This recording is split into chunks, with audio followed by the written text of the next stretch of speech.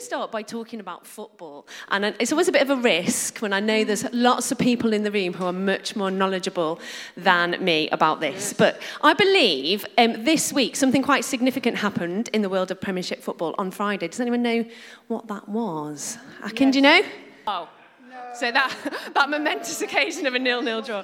I think there's been a few. Maidstone beat Ipswich to go through to the FA Cup. Okay, so Maidstone beat Ipswich. That was very momentous. And something else that happened in the world of football is that Jurgen Klopp, who is currently the Liverpool manager, announced that he was stepping down after 8.5 years. Yeah. He did say he's going to go until the summer, but I think that was quite a shock and a surprise for the team and the fans. And I've been reading a little bit about this week, because some of you may know that Jurgen Klopp is a Christian.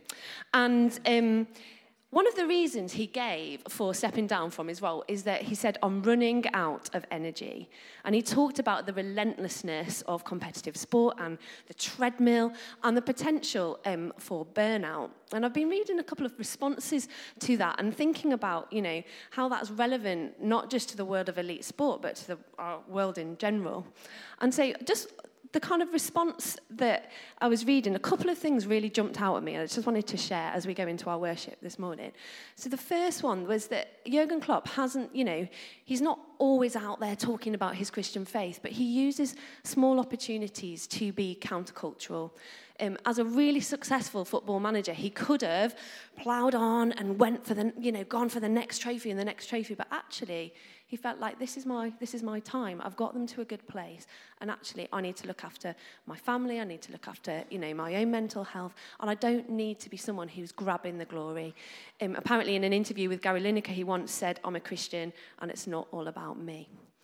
So that was the first thing, and the second thing is that I just felt that God really designed us for rest, and just that reminder that the pattern is that we work hard and we need to rest. And I know some of you are looking at me going, yeah, you're really good at that, Becky, because I know that I'm not. But just really challenged me, that we're all at risk of burnout and we all need to take that time out.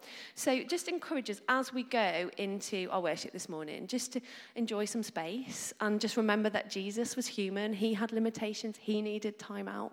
And, whether that is something that you can do this morning or something that you can, proactively look at doing this week, just that we can all just recognise our need for Jesus and our need to not just keep doing and doing and doing and doing. And the other thing that I'll just finish with this before I hand over to Wendy, and that he said, the reason that, basically my Christian faith is great because I know that whatever decisions I make, I'm in sensationally good hands. Sensationally good hands. So as we worship this morning, let's remember that God has got us in his sensationally good hands.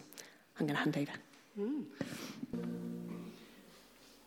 As Becky has just sort of said this morning, we do need to wait. We do need to rest. So it's our opportunity this morning to rest upon the Lord, because he is the everlasting God. He doesn't faint or grow weary. He's the defender of the weak. He comforts those in need. And when necessary, he lifts us up on wings like eagles. Now, some of us may not have had a very good week. Mine's not been too wonderful, I know. Bit sort of frustrated in a way. But we're here this morning to bring our weeks to the Lord and to leave them at his feet, to be able to worship him, to wait upon him, and to see what he's got to say to us today.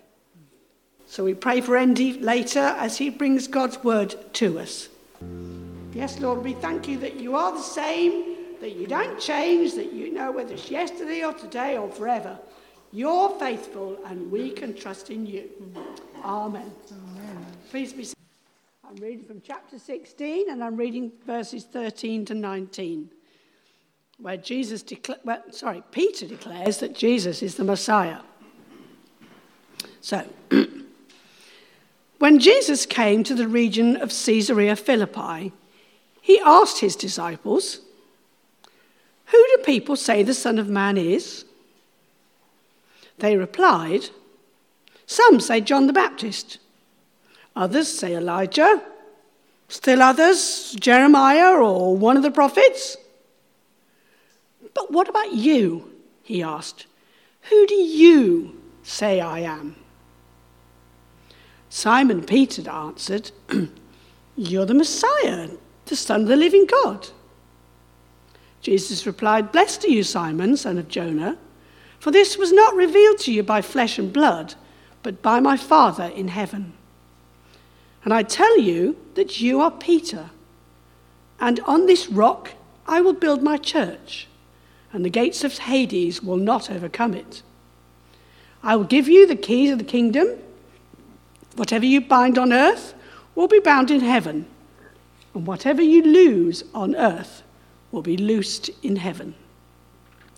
Amen. So we pray for Andy as he comes to speak to us, that he will bring God's word to us. Thank you, Andy. Amen. That's our King. That's our King. Let us pray. Oh, Jesus, there are no words. There are no words. You are wonderful. Holy Spirit, please reveal him in this place. Help me, help us. In Jesus' name. Amen. Amen. Thank you. So, today's the final one in the Corinth series, and we deal with that question that Jesus asks, not just to Peter, but I think to each of us. Who do you say I am? Who do you say I am? Let's hope so. I remember growing up as a kid in Sunday school, and maybe, I don't know, maybe for those of you who are young at heart, this was also what Sunday school it was like for you, because you were always tested. You always tested. Your Bible knowledge was always tested. Like, are you in the Bible game or not? Named and shamed. Talk about church being a safe space. It wasn't really that. And one of the things that used to happen in Sunday school was this game, if you could call it a game, called God Has Something to Say. And the way that it worked was the leader would sing something like she would say, it was usually a lady leading Sunday school back in those days, and she would sing, she was like, God has something to say, God has something to say, listen, listen, pay close attention, for God has something to say. And so, and Bill, you'll have to jump up and give a memory verse right there from Scripture. And none of the easy ones. If you jumped up and said John 3:16, you'll be no. You had to give us Leviticus. You had to give something Leviticus, Ezekiel, Deuteronomy, something unique. You had to say, and if you didn't deliver, everyone would look at you and you would be officially going to hell. That's kind of was the theme of the game. So you can imagine that you always had to come to Sunday school prepared. Thank goodness that's not what's happening to our Yobs, right? I'm looking at Mike and I'm looking at John. That's not what's happening to Yobs. They're okay. They're okay. It's all right. On this particular occasion, we were playing a different game, and my mom and another of the deacons were leading, and this was one where it was like the Bible sword one, where they call out a chapter and verse, and they say 1 Corinthians 10:2, and you have to look for it. And so they hit it, they went for it, and it was me and some other people there.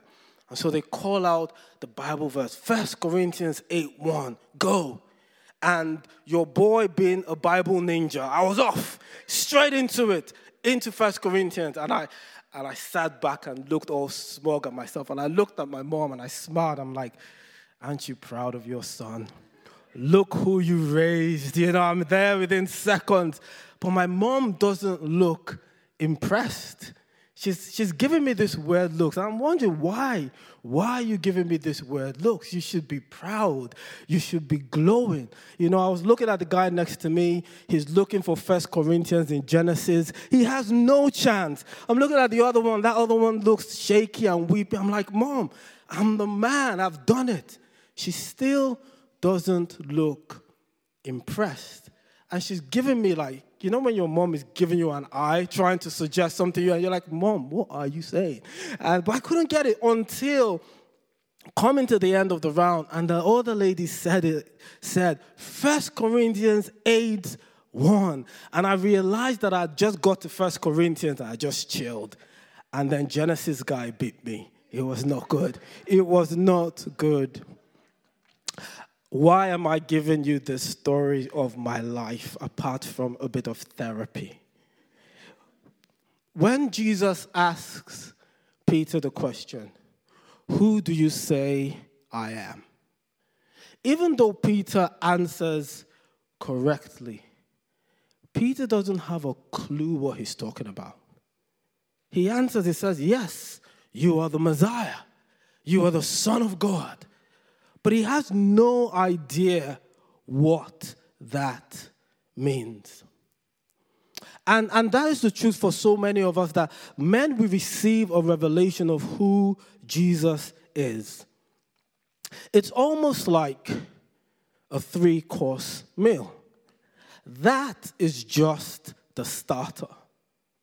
When we hear that word that God is good, God is love, Jesus is the Prince of Peace. When we receive a revelation about who God is, that's just the beginning of the journey. The problem for a lot of us, and myself inclusive, is that we often stay at that beginning of the journey. And that's why we often talk about that difference between what you know in your head and what we live in our hearts. Because we know in our heads peace, joy, hope, salvation, restoration, eternal. We know all that in our life. You guys will be excellent that God has something to say, I'm sure. But the lived experience, which is transformational, that's the main course. If we feast only on starters, we would never get full. We will always feel like something is missing. And if we stay stuck in that place of, oh, this is who Jesus is here, something will always feel missing there. Now, if you're anything like me, you want to jump straight from the starter to the dessert.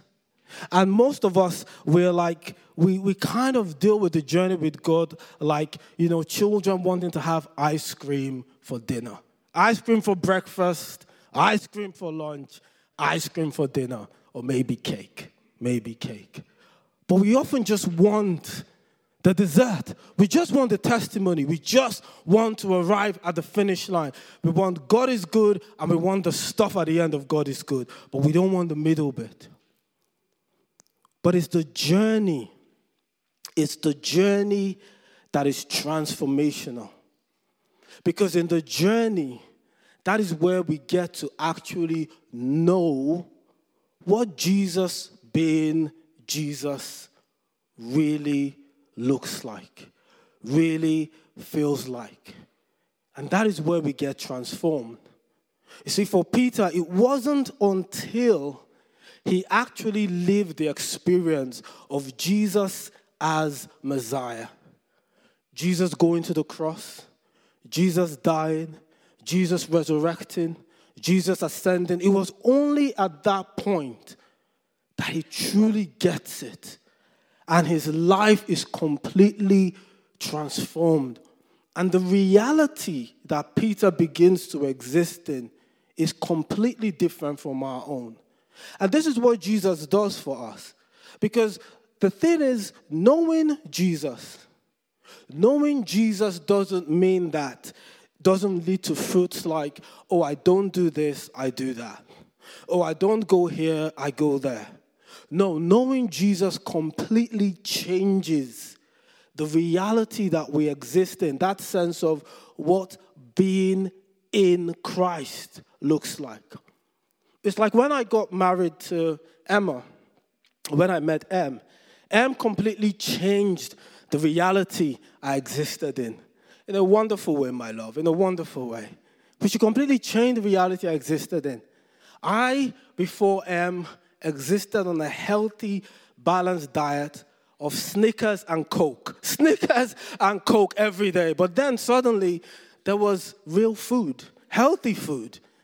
It changed who I called family and who I called family before and who I called family now.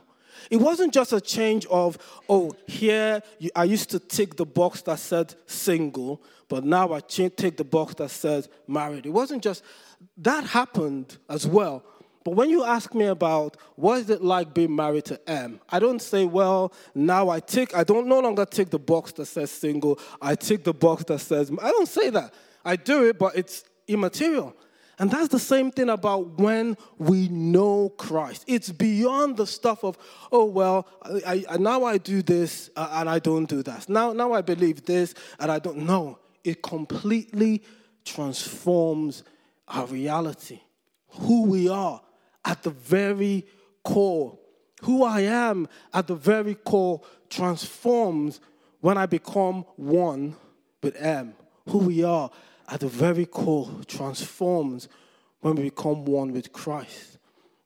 The disciples lived in a completely different reality from our own. I mean, they existed in a space where the blind saw and the dead came back to life and thousands gave their life to Christ. They existed in places where they fell asleep in the middle of a storm or were chilled out when they were about to be brutally killed the next day. They existed in a completely different reality. That is what knowing Christ is meant to do. That is the whole point that Paul keeps emphasizing. In Christ, in Christ, in his reality. That word truth that the scripture uses also translates to that sense of the reality. When the Spirit comes, he will lead you into truth. Jesus says, you will know the truth, and the truth will set you free. Sometimes it is not, we get to that point in our life that's not enough to have an idea of what the truth is, or a knowledge of what the truth, about the truth. It is when we know the truth. The fruit of that is the freedom that it's meant to bring. When we know Christ, it is meant to lead to freedom. It is meant to lead to that peace in the midst of the storm, that joy in the midst of chaos, that rest, that deep rest, that deep excitement about who God is. That is the calling to exist in the reality of Jesus Christ. And so that question, who do you say I am? It's an invitation. It's not a question that we just answer on the spot, but it's an invitation from Jesus to begin a journey. And I was thinking about this, and what came best to my mind from the Spirit of how to describe this journey is a story about two boys and their puppy. Now, if you have hosted Ash, Joshua, and I, and thank you for those who have, but if you have hosted us post-puppy, what you would no doubt confess is that every conversation with Asher and Joshi turns to Milo. Somehow, it just ends up there. You could be talking about the weather. Oh, the other day, Milo did blah, blah, blah, blah, blah. You could be talking about anything. You could even be talking about politics. Somehow, Milo will get in there. And I'm just like looking at everyone. I was like, sorry. I mean, we went to the Gans recently. What were they talking about? Milo, right? Milo. We saw Tim and his wife as well a couple of weekends ago. Milo. We had a pastoral evening with Fran and Paul. Fran, what was the hot topic of conversation? Milo. Just Milo. And it got me thinking, this should be us. Back in the day, the reason I believe that we have the Gospels is because the disciples could just not stop talking about Jesus. Jesus. Jesus did this. Jesus said this. Do you remember the time when Jesus went there? Do you remember how Jesus did? Jesus. Over again. A life transformed by knowing this person.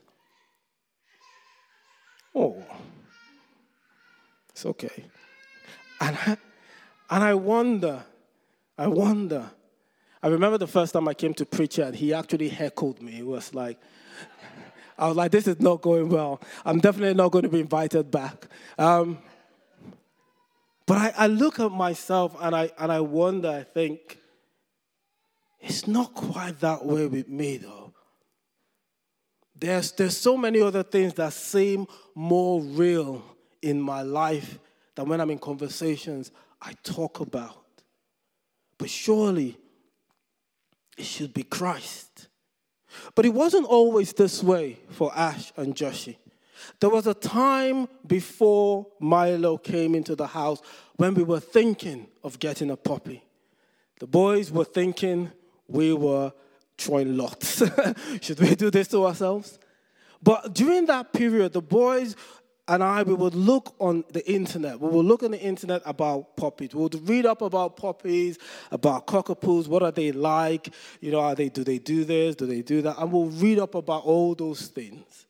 And in those times, for those who would have hosted us before we got Milo, so I think we went to the Fortnams before that. And there was no conversation about puppies really, was there? There wasn't anything. It wasn't really that consuming because it was just something that we read about. We read about it, but it wasn't quite real. We read about it, we had knowledge of it, but it wasn't quite real. And that's how sometimes we can fall into the trap in our journey of faith. We can become so disconnected from the reality of Christ in the scripture and our own reality. It can become something that we read about, we know about, but it's not quite real. We're stuck at the beginning of the journey. Because the moment that we went from that space of cockapoos are quite intelligent. The moment that we went from that space to let us live with a cockapoo and see how intelligent these things are. The moment we transition from just reading about it, talking about it, to having a lived experience, it changed. Suddenly, your life is transformed because this furry thing is in the house all the time. And the boys are overjoyed. And sometimes I want to lock it outside the house, but I won't because I'm a good guy. and they would never forgive me. But I think this is the invitation from Jesus. Come and let me be a lived experience. Because it will completely transform our lives. To actually know Him. That is always the invitation to seek, to go into the journey. So that when we come out on the other side of a journey of God is good, no one can steal that away from us. It is right there, deep in our hearts. What happens for me and what happens for the people of Israel so many times, and even for the disciples earlier on, was they would always eventually get to the testimony because God is good. But they will miss out on the journey, miss out on the main course. And what happens is that the moment we find ourselves in another difficult situation, like the people of Israel, like the disciples, would panic because we never learned the lesson on the journey. We never quite got that lived experience of this is who Christ is, that completely transforms the way that we do life. So that everywhere we go, we just can't help it. We want to speak about this Jesus who has changed our world. We want to tell people about this peace. We want to tell people about this joy. We want to tell people about this rest that we have. This is the invitation. that Jesus offers us in the question, who do you say I am? This is the invitation. If you say God is good and he's saying, all right, come and see what goodness looks like. Something so important that the disciples do to get from that place, that starting place, where the calling is, where it's an invitation, to get to the finishing point where it's testimony, where they're all consumed and immersed in the person of Jesus Christ. And that is perseverance and humility. It's understanding, first of all, and we've said it before here, is the heart that keeps showing up for God every day. You show up for God every day. In my relationship with Emma, I have to show up for Emma every day. Emma shows up for me every day. Paul would put it this way. He says, consider yourself as those alive to God in Christ Jesus. Consider yourself. It's like when I got the offer letter from Alton Baptist Church, it was like they were saying to me, consider yourself the minister of Alton Baptist Church. Now, this morning, I wasn't in the house thinking, oh, I'm not sure if I'm the minister of Alton Baptist Church. I better not go down to Langley. Maybe I should go to Balaam. Maybe they're still expecting me. I just was like, yeah, you said that I am the minister of Alton. I am going to go and do ministering stuff at Alton. I didn't show up at Shirley. And say, hi, I'm running things here. She'd be like, who is this lunatic? No. I came down here. And there's that counsel that we show up for God every day. You know, the things that God often calls us into are so much bigger than we are. And therefore, we need to constantly lean into him. We need to constantly lean into him to get that full experience of his calling. So the first thing that the disciples did, step by step, day by day, seeking after Jesus. Step by step, day by day. There was a good heart to the game. God has something to say, because it made you go to the scriptures, but it didn't quite achieve its purpose. But that sense of going to the places where Christ has said he can be found. That heart that seeks constantly after God. It says that no one can please God without faith, without believing that God exists, and that a life spent seeking after him will be rewarded. It's that heart that says, I believe that when I seek him, I will find him. And what I find is worth living for.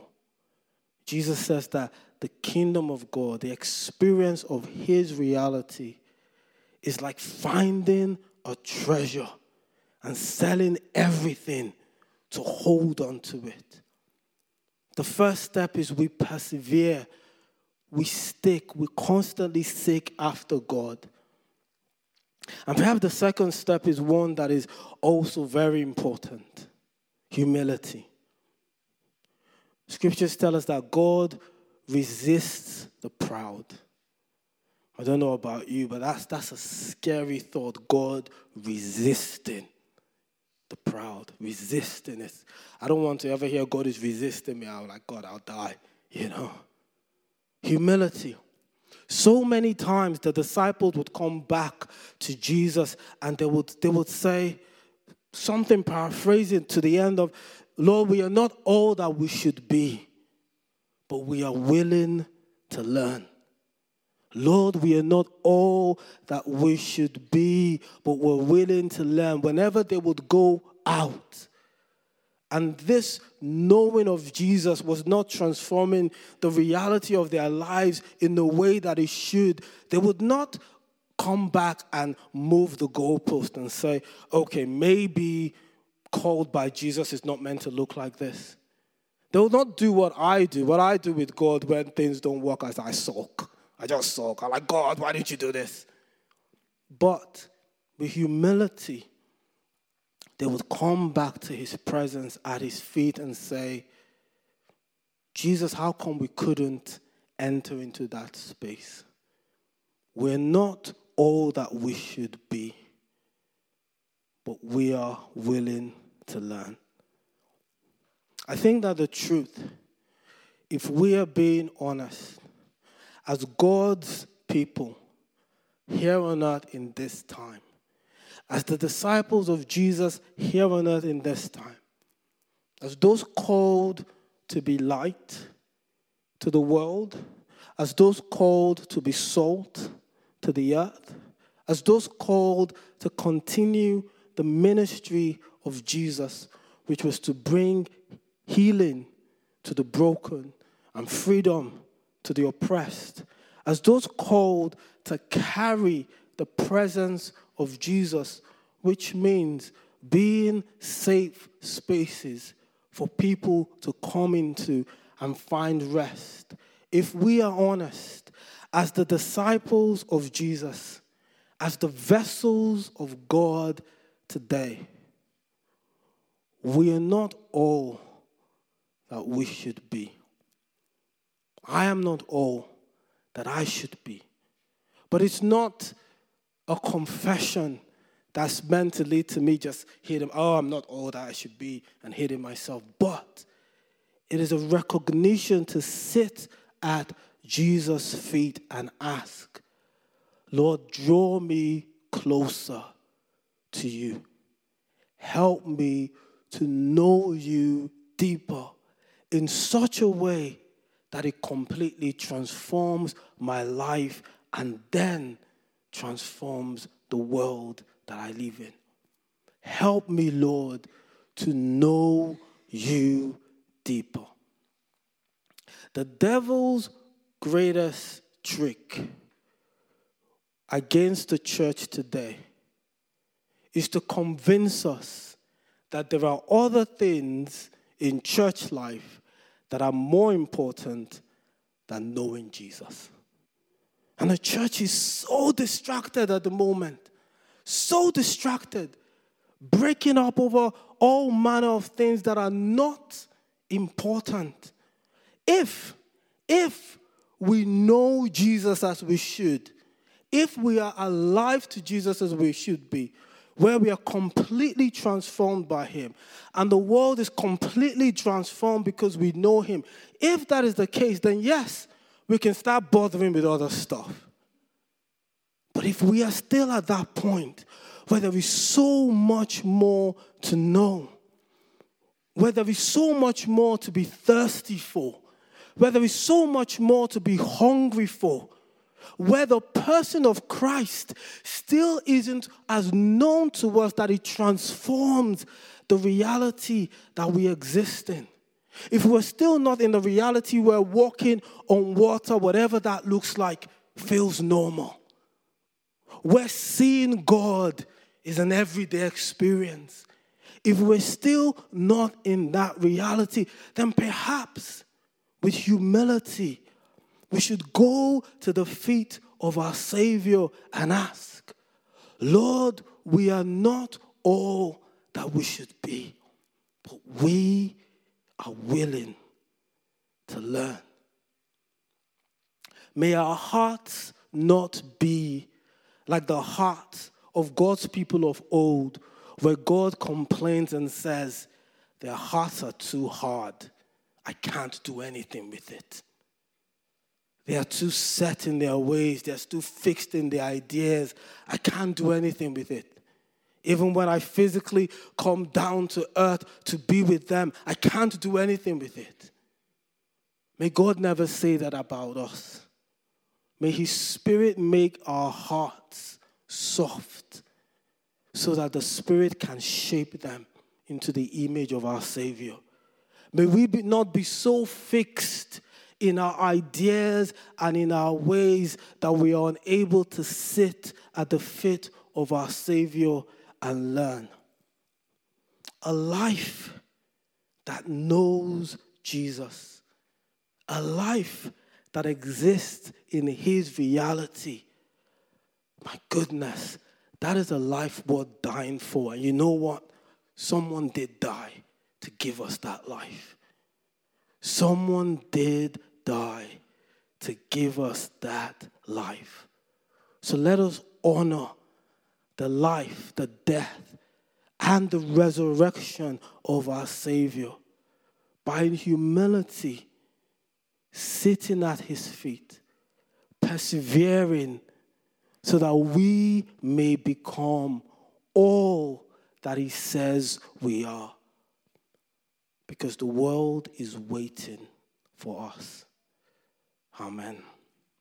Amen. Let us pray. Let us pray.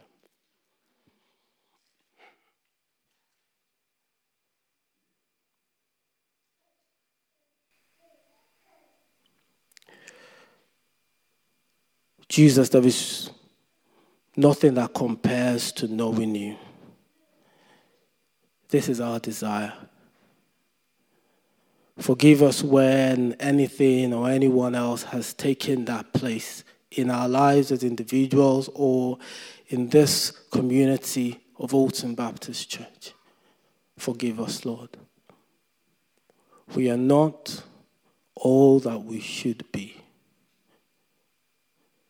but we are willing to learn, to be transformed, and to be made whole, so that through your witness in us, the world that comes into our space can be transformed as well. Help us, Lord. Help us, Holy Spirit. In Jesus' name, amen. Amen. Please be seated.